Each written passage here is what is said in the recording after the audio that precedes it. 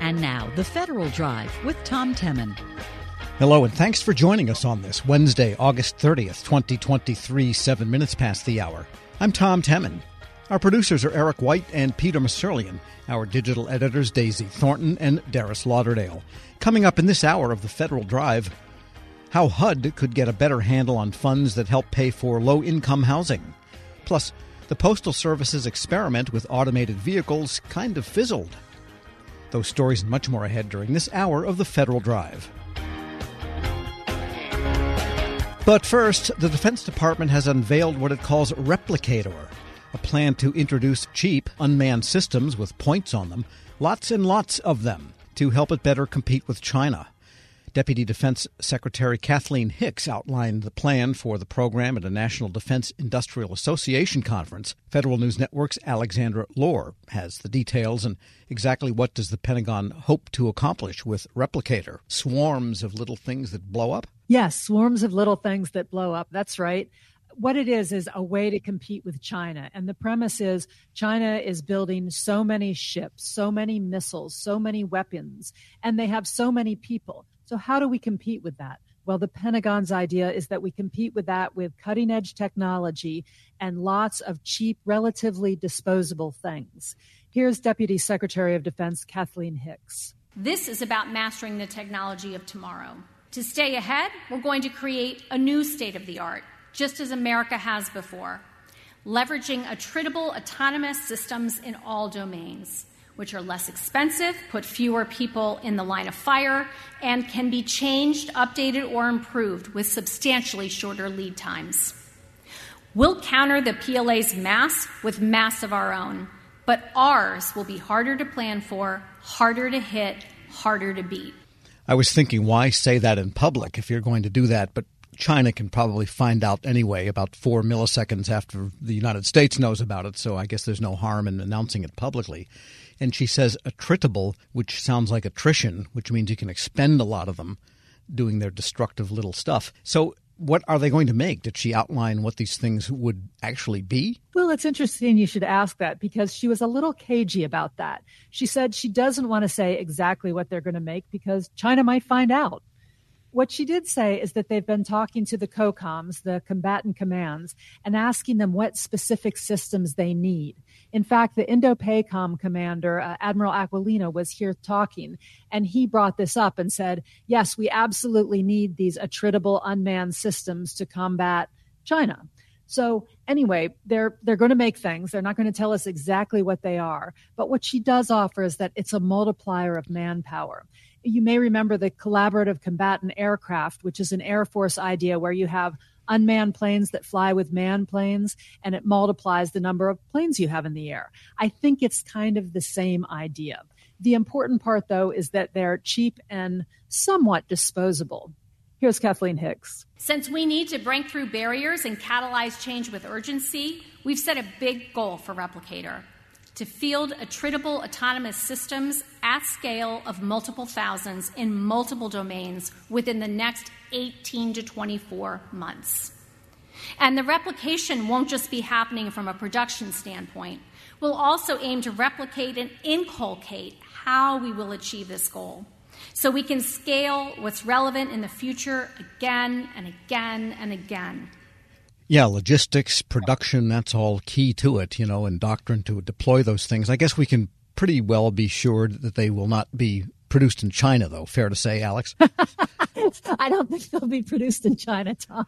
All right. And if they have this goal of fielding all of this in less than 2 years, the question is, are they going to start from scratch with a custom design, or did they say whether there's something commercial that might be adaptable? That's an interesting question because really custom design should take longer than 2 years. But they're saying, no, this isn't available commercially at all. We do have to custom design it. They're saying they're going to build thousands of them, and then they're going to be cheap. They're going to be relatively disposable. So I think the point is they're going to, replicate them. They're going to design it, and then they're going to build the same design over and over again. To be clear, America still benefits from platforms that are large, exquisite, expensive, and few.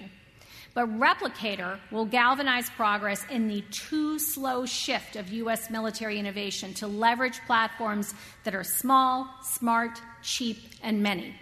Yeah, that's a good point. They've got a new bomber coming out of Northrop Grumman, but let's face it, if that thing is capable of dropping a bomb within 20 years, that'll be, pretty good. But in the meantime, they have to have something. And so what did she say about the organization around this initiative? How's that all going to work? Well, it looks like it's going to have pretty high-level guidance. The project is supposed to be directly supervised by the Deputy Secretary of Defense, Kathleen Hicks, and by the chairman of the Joint Chiefs of Staff, if there is ever one confirmed again.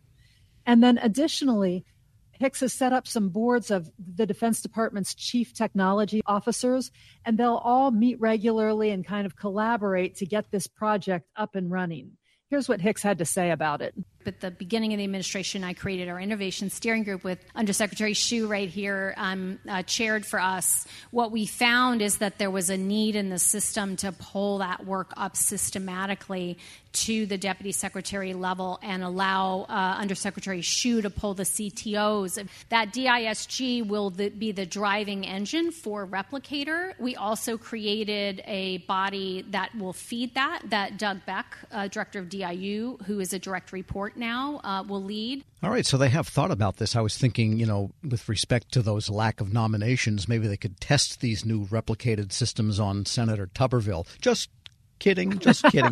Did she mention about the funding? Do they have a program? I mean, did this get through the planning, programming, budgeting, and execution process to where they have money for it? Well, maybe some, but not too much. When I asked that question of a Defense Department spokesperson, he said, well, we have a couple $100 million that we're going to get through reprogramming. But it looks like what they're depending on is partnering with the Defense Innovation Unit. Now, the DIU has been, the appropriators are saying they're going to give them $1 billion next year. That, of course, hasn't happened yet. But presumably some of that funding would make its way into the Replicator program. So it sounds like an other transaction authority purchase, at least initially here. At least initially, yes. All right. Well, exciting program. We'll have to see what they do in the future. Federal News Network's Alexandra Lohr, thanks so much. Thanks, Tom. And be sure to check out her story at federalnewsnetwork.com. Still to come, the Postal Service's experiment with automated vehicles right down here on the ground has kind of fizzled. This is the Federal Drive with Tom Temin here on Federal News Radio, part of the Federal News Network.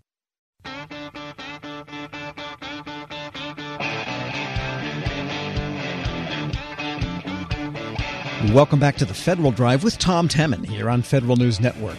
Self-driving vehicles are nothing new. They've been operating inside warehouses and factories for decades. The Postal Service a few years back purchased 350 automated guided vehicles to move pallets in its processing centers. But according to the USPS Office of Inspector General, the experiment didn't quite work out.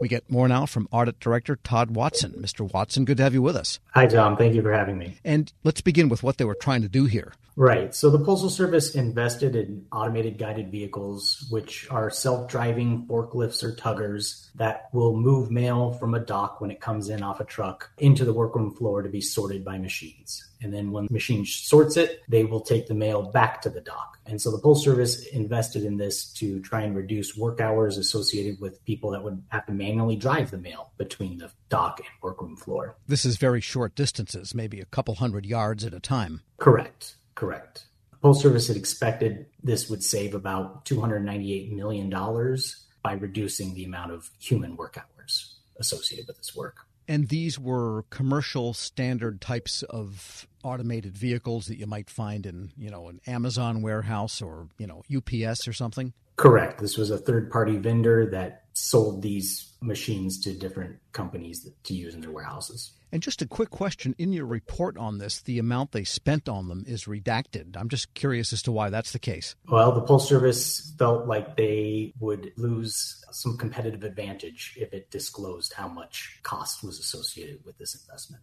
Or they paid too much and they don't want anyone to know, but we'll speculate on that one, I guess. So what happened when they deployed these 350 devices or gadgets, robots? So we found that the Postal Service did not meet its goals for using AGVs. Initially, they expected to operate each AGV 40 hours per week. However, we found almost a quarter of the AGVs weren't used once in over a year. And additionally, we found another quarter that were used on average about once per day. So as a result, we questioned costs totaling $28 million related to the purchase of those underutilized AGVs. And we also estimated that the Postal Service would fall short of their projected savings by at least $105 million. Yeah, and are these things still deployed, or what's the status now? Because these were purchased back in 2019. Right. So they're still deployed. What the Postal Service told us is why they didn't use, and what we found by interviewing local management was they were deployed in 2019. And right after that is when COVID happened, and there was a big surge of package volume. And that caused a lot of issues for the Postal Service. One, it created congestion in their facilities. They didn't have enough space to house all those packages. And these self-driving AGVs need clear aisleways to be able to operate. If there's an obstruction in its way, it would just stop and not be able to complete to its destination. Additionally, the Postal Service kind of rearranged some of their facilities, moving machines in and out and in different places to try and increase the flow. However, these AGVs were programmed to go to a certain location. And so when that was changed, we found the local facility did not have the knowledge or expertise to be able to update the routing information on these AGVs. Right. So it sounds like some planning for contingencies or for updating, which you'd probably want to do even without the pandemic coming in, because if you have this gadget, well, maybe you want it to go down aisle 3 today instead of aisle 5. Right. And that's what we found. There were a few higher performing facilities that were able to use AGVs effectively. And what we found was they made sure they had clear aisleways for the AGVs to go down. And they also were able to pretty much teach themselves by communicating with that third-party vendor on how to change and update routes and pick up and drop off locations. So we made a recommendation to the Postal Service to go ahead and share some of those best practices that those sites that are actually using them learned to increase the overall usage at the Postal Service. We're speaking with Todd Watson. He's audit director at the Postal Service's Office of Inspector General. So, in other words, they can salvage this if the machines are still there. They sound like they are still fairly new, and guessing because it's a factory capital piece of gear, they probably last a long time. Correct. There are some locations where this is working really well. Postal Service contends that some of the locations they deployed them at weren't the best, especially after that COVID spike of packages. And so we also recommended that the Postal Service kind of develop and execute a plan to evaluate locations that would be best suited for these AGVs, and then go ahead and deploy them to those locations to help increase the usefulness. These are commercial AGVs, which means other commercial entities use them. Could the Postal Service get some information from another client? It's probably someone the Postal Service already does business with. Certainly that was an avenue they can go down. You know, they contracted with a vendor to provide these machines, and certainly they could provide additional support to the Postal Service if needed.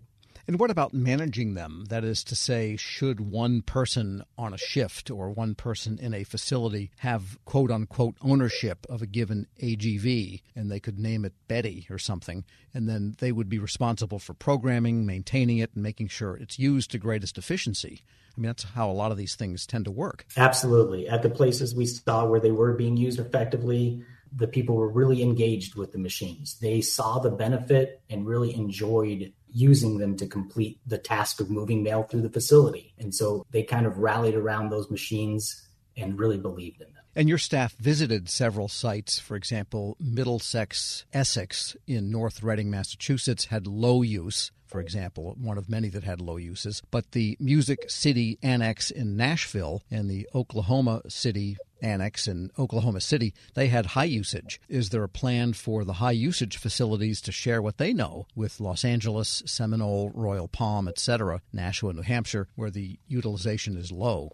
Correct. And that was the recommendation we made to the Postal Service, was kind of share these best practices of how it was successful in the locations that are doing well, to share that with the locations that are not doing as well. And how did USPS take the recommendations? Well, they disagreed with some of our findings in the report, but they actually agreed and will implement all of our recommendations. So that should correct the low usage if they are able to implement our recommendations. And this was, I'm sure, way outside the scope of study, but as the Postal Service contemplates, just because everybody thinks this is the way the world should go, not for any particular known practical reason, self-driving, say, route delivery vehicles, is there anything, learnings that could translate from these warehouse-type equipment to someday self-delivering out on routes? I mean, does anything translate over from one domain to the other?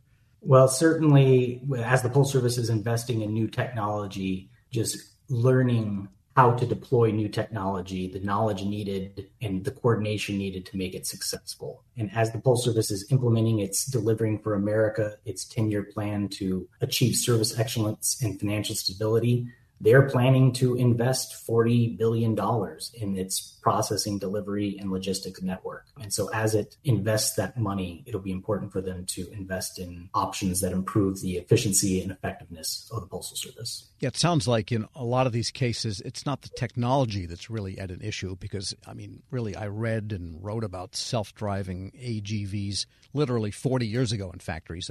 They had a magnetic stripe on the floor or there was different technologies to guide them. I'm sure that's come a long way. But it's the management of it and the planning for it more than the tech itself, isn't it? That is correct. When there's a change to how you do operations, there's always a learning curve for implementing and getting better. Todd Watson is Audit Director at the Postal Service Office of Inspector General. Thanks so much for joining me. All right. Thank you for having me, Tom. And we'll post this interview along with a link to his report at federalnewsnetwork.com/Federal Drive. Get the Federal Drive delivered automatically. Subscribe wherever you get your podcasts. Still to come, federal construction contractors have a slew of new compliance headaches. But first, how HUD could get a better handle on funds that help pay for low-income housing. This is the Federal Drive with Tom Temin here on Federal News Radio, part of the Federal News Network.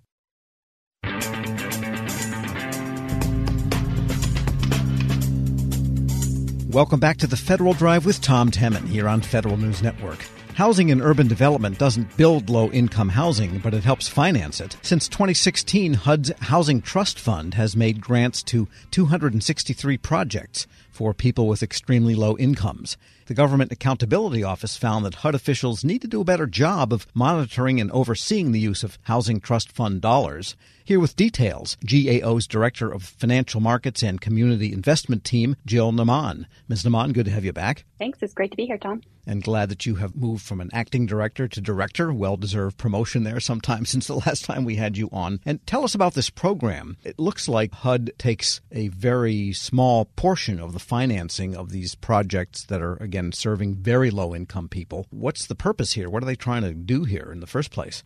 Right. That's right, Tom. So the Housing Trust Fund is really a dedicated funding source to help assist the development of rental housing, particularly for those very lowest income households. It is a small percentage of new loans that Fannie Mae and Freddie Mac purchase that go into this fund. The Housing and Urban Development Department allocates this money to states, and states then award grants to developers to build these projects. And it's really needed because these housing projects, rental housing projects, can be very complex and very expensive. And developers rely on future income to help cover their mortgage payments, to provide some profit. And when the tenants in the projects are lower income, the amount of income from that rent doesn't really cover their costs. So some additional subsidy and assistance is really needed to make developing these projects more financially feasible. So it's safe to say these are not luxury housing with swimming pools on the roof and palm trees in the lobby, but something that somebody can make money off of with low rents and a little subsidies maybe from the state funds in general? Sure. Other sources of funding are private funding, other federal programs, state and local funding, loans. But really the units we have some pictures in our report. The projects include units that are some that are designated for Housing Trust Fund units and some that are not. So they are pretty indistinguishable, the units that are designated from Housing Trust Fund from others. Got it. Well, the point is you found that HUD needs to do a better job of overseeing how the money is used because HUD money, like all federal and state money, comes with strings attached, things you have to do to comply.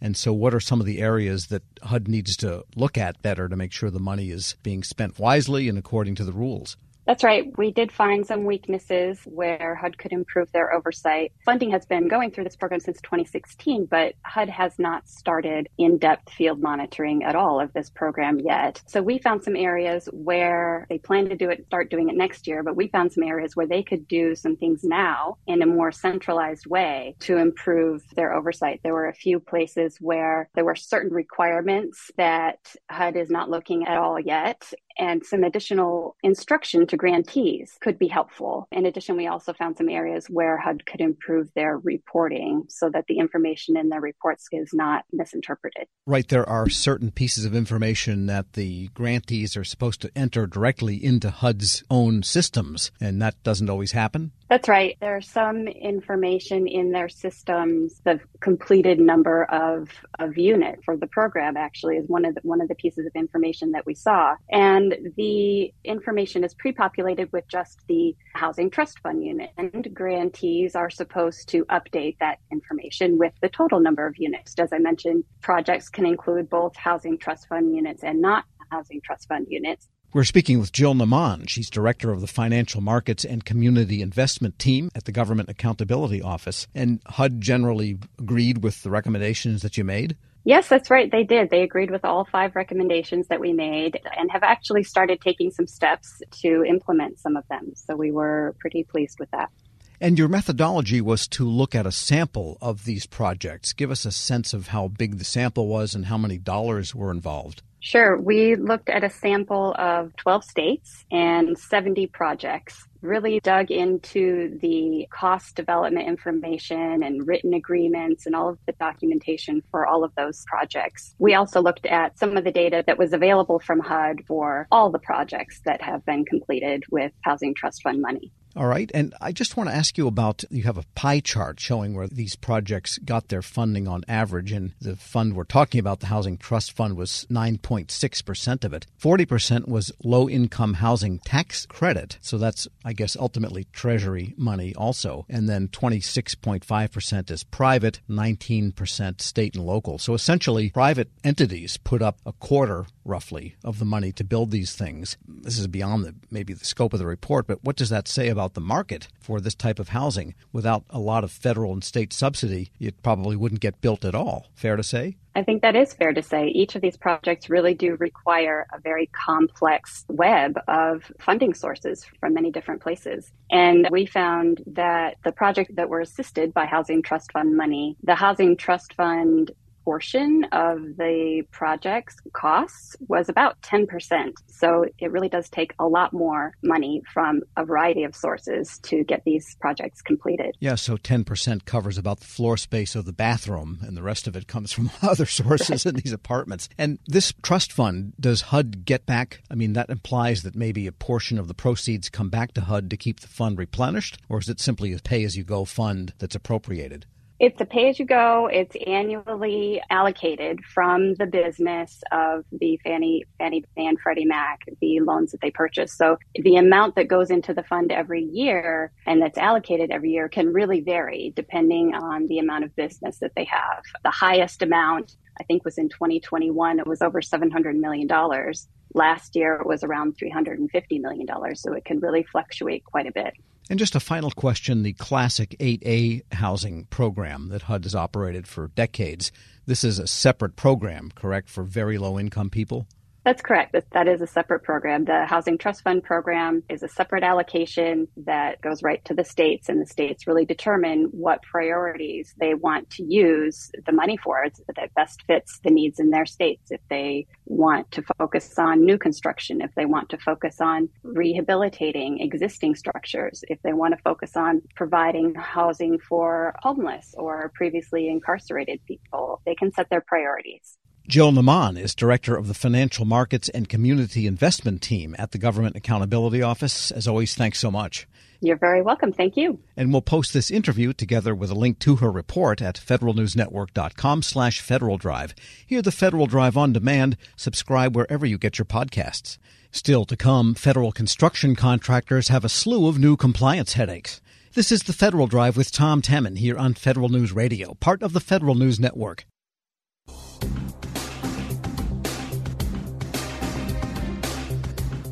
Welcome back to the Federal Drive with Tom Temin here on Federal News Network. The industry is trying to understand the extent of Davis-Bacon regulations for federal construction coming out of the Labor Department. The final 812-page rule hasn't quite taken effect yet, but already contractors to the government or on federally funded projects have a slew of new risk and compliance obligations.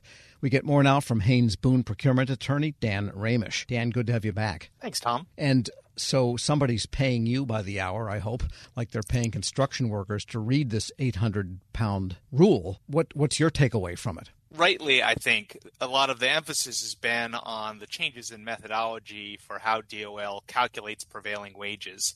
But there are a lot of other effects on contractors that will affect how they comply with Davis-Bacon and the Davis-Bacon related acts, which apply to federal assistance agreements because there are various statutes that incorporate Davis-Bacon requirements. And so those requirements will extend to Infrastructure Investment and Jobs Act funded construction projects in addition to procurement contracts. But there are really 5 things that kind of stuck out at me, and that this is not an exhaustive list of changes, but the ways that in which the regulations expand the scope of coverage of Davis-Bacon requirements. They have new rules for incorporating updated wage determinations in existing contracts. And then there are provisions about incorporating the requirements of Davis-Bacon by operation of law if a clause or the wage rate is not included in the contract itself. I mean, basically, it's a way of getting contracts to use union wage rates. If you just scrape away all of the nice language around it, this is what they want, right? There are effectively minimum wages for different classes of workers based on the types of construction and locality. And the administration's aim clearly is to increase wages for construction workers on federally funded projects. And so in part, they're doing that by expanding the scope to cover new types of work.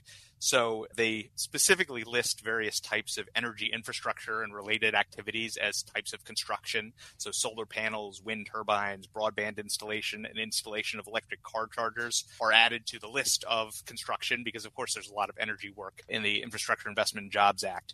There's also an expansion of the definition of the site of the work. The traditional rules do have some coverage of off-site work, but it's somewhat limited. Generally, it's limited to the physical location where the construction will remain. But there's broader coverage in the new rule for secondary construction sites, which the Department of Labor indicated that it's intended to respond to technological developments that allow companies to do more construction of entire portions of public buildings off-site and then transport it to the site just to install it. And so the new regulations will provide for coverage of secondary construction sites where construction is for specific use in the building or work, and it's not simply reflecting a manufacturer construction of a product made available to the general public. Right. So this could be then the fabrication of, say, steel trusses, and instead of putting all the pieces together like a puzzle at site, it might be assembled somewhere else, put on a flatbed, and then the roof trusses of steel or something, I'm just making this up, would be delivered, but that would be covered. The construction of those trusses. It gets to be a little bit of a finer point because commercial fabrication plants with prefabricating housing components are not covered. The rules are pretty complicated, but it's got to be a larger portion of the building and not just a prefabricated housing component. I'm just trying to imagine what piece of a building that's, say, 5 stories tall that you can make somewhere else and bring to the site. But regardless, that's what the rules say. We'll have to leave the constructors for those details. Yes, and so there's broader coverage where parts of the construction are constructed off-site at locations that are dedicated exclusively or nearly so to the performance of the contractor project. Under the old rules, or the current rules until the new rules go into effect, only off-site locations that are established specifically for the performance of the contract, sure, or that are directly adjacent to the site of the work are covered by Davis-Bacon. So there are probably new contractors and new portions of the work that contractors are performing that will be considered Davis-Bacon construction now under the new rules. We're speaking with Dan Ramish. He's a partner at Haynes Boone. And you used the word by operation of law.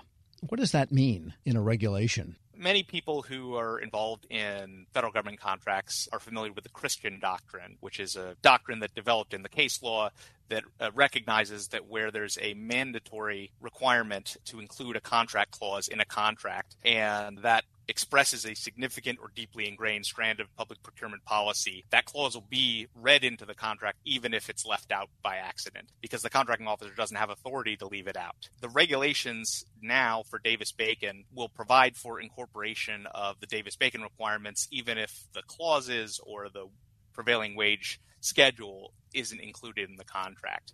But contractors don't need to be too worried insofar as it also provides that contractors must be compensated for resulting increases in wages in accordance with applicable law. It does mean that it can be administrative hassles of having to, make back payments, but they'll get paid at the end of the day. So in other words, the taxpayers are paying these higher wages for federal construction, basically, which I guess was always the case. That's right. All right. And certainly industry groups have been quick to say the taxpayers are the ones that are ultimately paying for wages for construction workers on federally funded projects.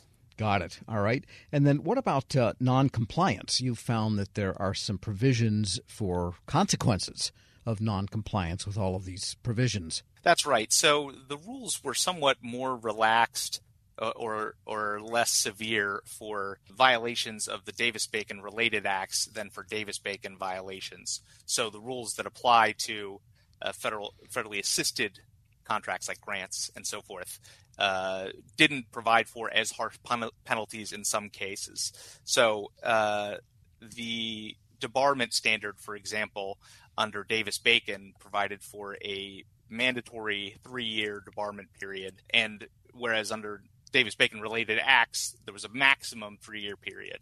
And there's broader coverage of debarment of entities in which the debarred entity has an interest and responsible offerors. And so the Department of Labor is bringing the rules for Davis-Bacon related acts applicable to grants, cooperative agreements, loans, and loan guarantees, and so forth, into alignment with the procurement contract consequences, which are pretty severe. And so where the standards had been lower or relaxed, they're now as strict as for Davis-Bacon. And that applies also to the debarment standard itself. There was a slightly lower standard requiring aggravated or willful violations rather than just disregard of obligations to workers or subcontractors. All right. It sounds complicated and expensive for the compliance regime that you're going to have, I guess, as a contractor. And whistleblower protections are also cited in this rule. Yes. Along the same lines, there previously were not any explicit protections for whistleblowers. And by way of encouraging whistleblowers to step forward, now there are provisions protecting people that report violations or issue complaints or otherwise cooperate with investigations or compliance actions or testify, protecting them from retaliation by their employer. All right. So if you add all of this up, then, what should federal construction contractors do now?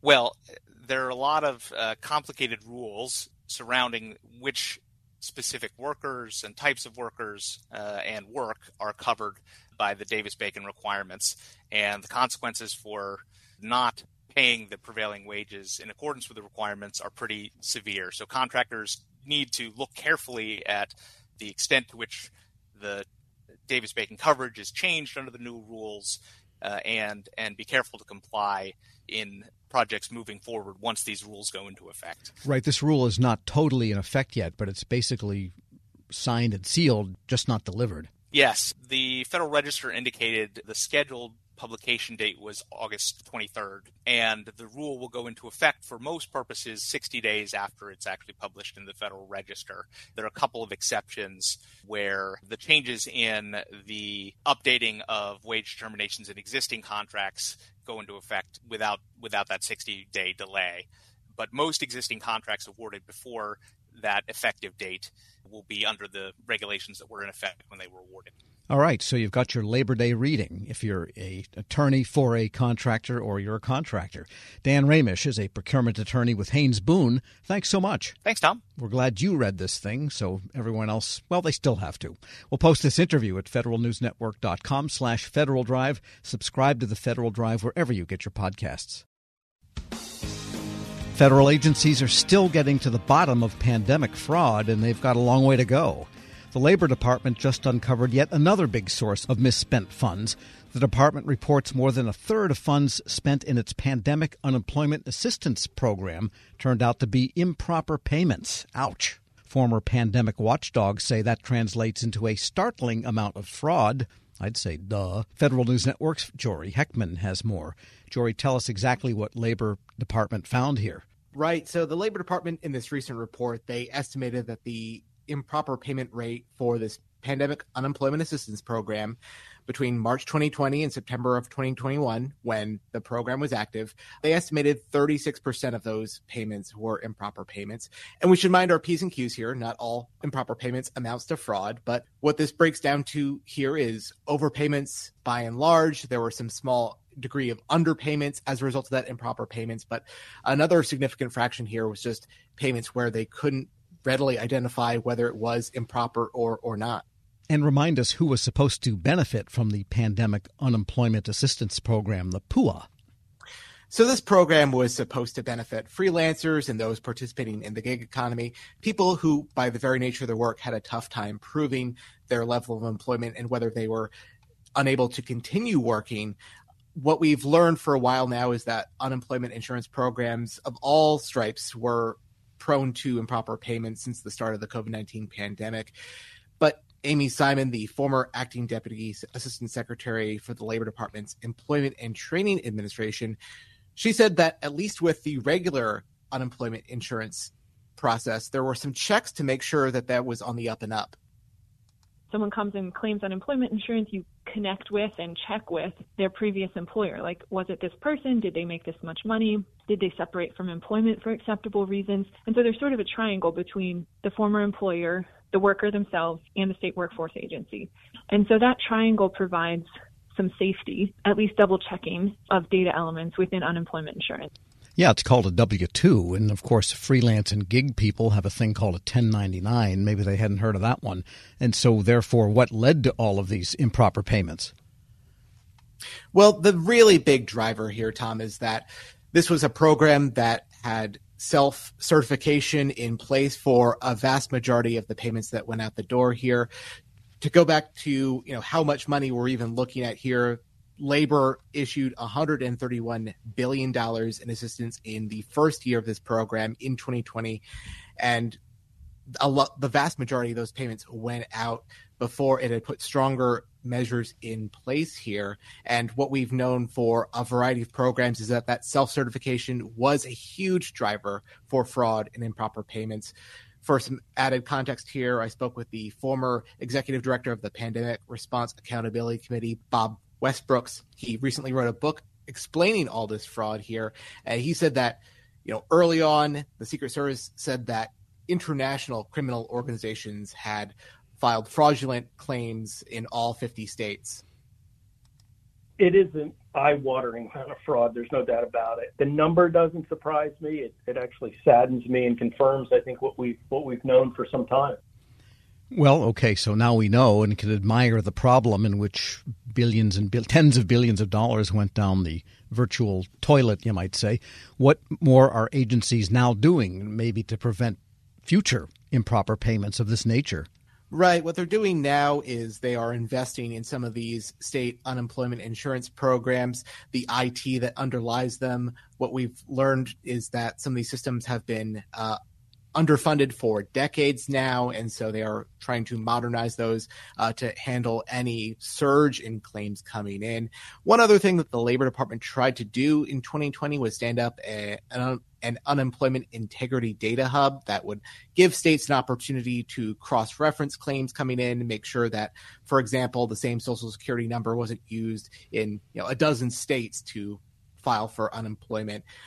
But what we learned is that early on, at least, only a fraction of states were taking advantage of that hub. And so there's a real incentive now for everyone to make use of that data and just do some basic cross-checking before cutting that check. And Jory, you talked to a lot of former people. I guess maybe they're former because they were in the prior administration or they're running with their tails to get away from this problem. But what else do they say is necessary to get around this and not have it happen again? Yeah, one thing that really came up here, and we've heard this time and again, a lot of agencies in 2020 and 2021 really emphasized speed of payment, saying this was such an emergency situation that they were willing to break a couple of eggs to make an omelet here, get that money to people who really needed it. But I also spoke with former PRAC Deputy Executive Director Linda Miller. She said that from the perspective of agencies, they really were focused exclusively on that speed of payment. They, even before the pandemic, weren't prioritizing that improper payments and those checks and measures to have in place there. And she's a former GAO executive, and she spoke to her experience during that time. When I was a GAO and we would talk to agencies, they would say, our mission is to get these benefits into the hands of the people who need them. Our mission is not to identify fraud, waste, and abuse. And what we used to say was, no, your mission is to get these benefits into the correct hands. Yeah, so just the same old story on a really massive scale that we are now still uncovering body by body in the aftermath of the pandemic. Right. I think the theme here is that a lot of these problems are not new. A lot of these problems predate the pandemic. But when we saw this surge in spending go through these programs, it really highlighted these existing problems on a massive scale. Federal News Network's Jory Heckman, thanks so much. Thanks, Tom. And be sure to read it and weep, his story at federalnewsnetwork.com.